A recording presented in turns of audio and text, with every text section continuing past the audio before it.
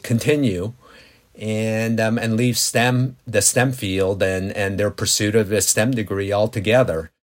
But at the 100 or so historically black colleges in the United States, places like Dillard, the STEM pipeline isn't leaky. If I was a Martian looking at this, I would say, well, Harvard should be able to identify every one of these struggling students and encourage them and help them and tutor them and get them through. That doesn't happen. I think you kind of hit on an important factor here, the difference between what HBCUs do and what these highly selective, often referred to as predominantly white institutions or PWIs do. And one is, more geared toward creaming off the top, and the other one being much more developmental, meeting students where they're at and lifting them and developing them to achieve their potential. Meeting students where they're at.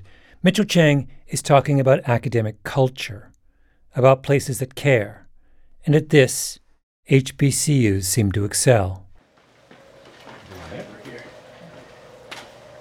While I was visiting Dillard's campus, Walter Kimbrough arranged for me to meet a group of students, 8 or so of us, around a conference table. And this is all the students ended up talking about, what it felt like to be at Dillard. I could call Dr. Kimbrough right now and say, hey, I'm doing this, can you help me? And he'll answer the phone. It's not straight to voicemail. So I think that's a really big high. My advisors are the best. They invested me. If I miss class, she will call me right after class is over to make sure I'm okay. 1, and 2, why did I miss class? Because it's important to go to class. I feel appreciated. I can name pretty much all the administration in this room. Or I could walk in there and I could see somebody I know for sure and just have a genuine connection, relationship. It's a true family, and I feel like as much as I pour in, they pour back.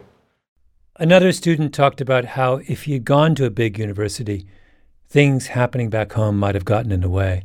I probably wouldn't be in school anymore, unfortunately, because my freshman year, I experienced a loss in my family, and it was very, very difficult. And had it not been for the faculty and the other students here who cared about me, like some of the students here sitting next to me, I don't think that I would still be in school. Do students at other small schools feel this way? Of course they do. Students at Williams and Amherst and Swarthmore probably feel part of a family too. But historically black colleges have managed to take that community feeling and translate it into a very effective academic culture. And they're doing it in a way where they're not getting the same talent pool. They're getting students who are more likely to be first-generation students from lower-income families and who are not as well prepared to pursue a science degree. So it's quite remarkable. A school helps its students succeed at the subject they came to college to pursue. It creates a culture geared to helping students reach their potential. And it does all that for a price that working families can afford on a charming campus in the middle of an amazing city. Doesn't that sound like the definition of an elite school?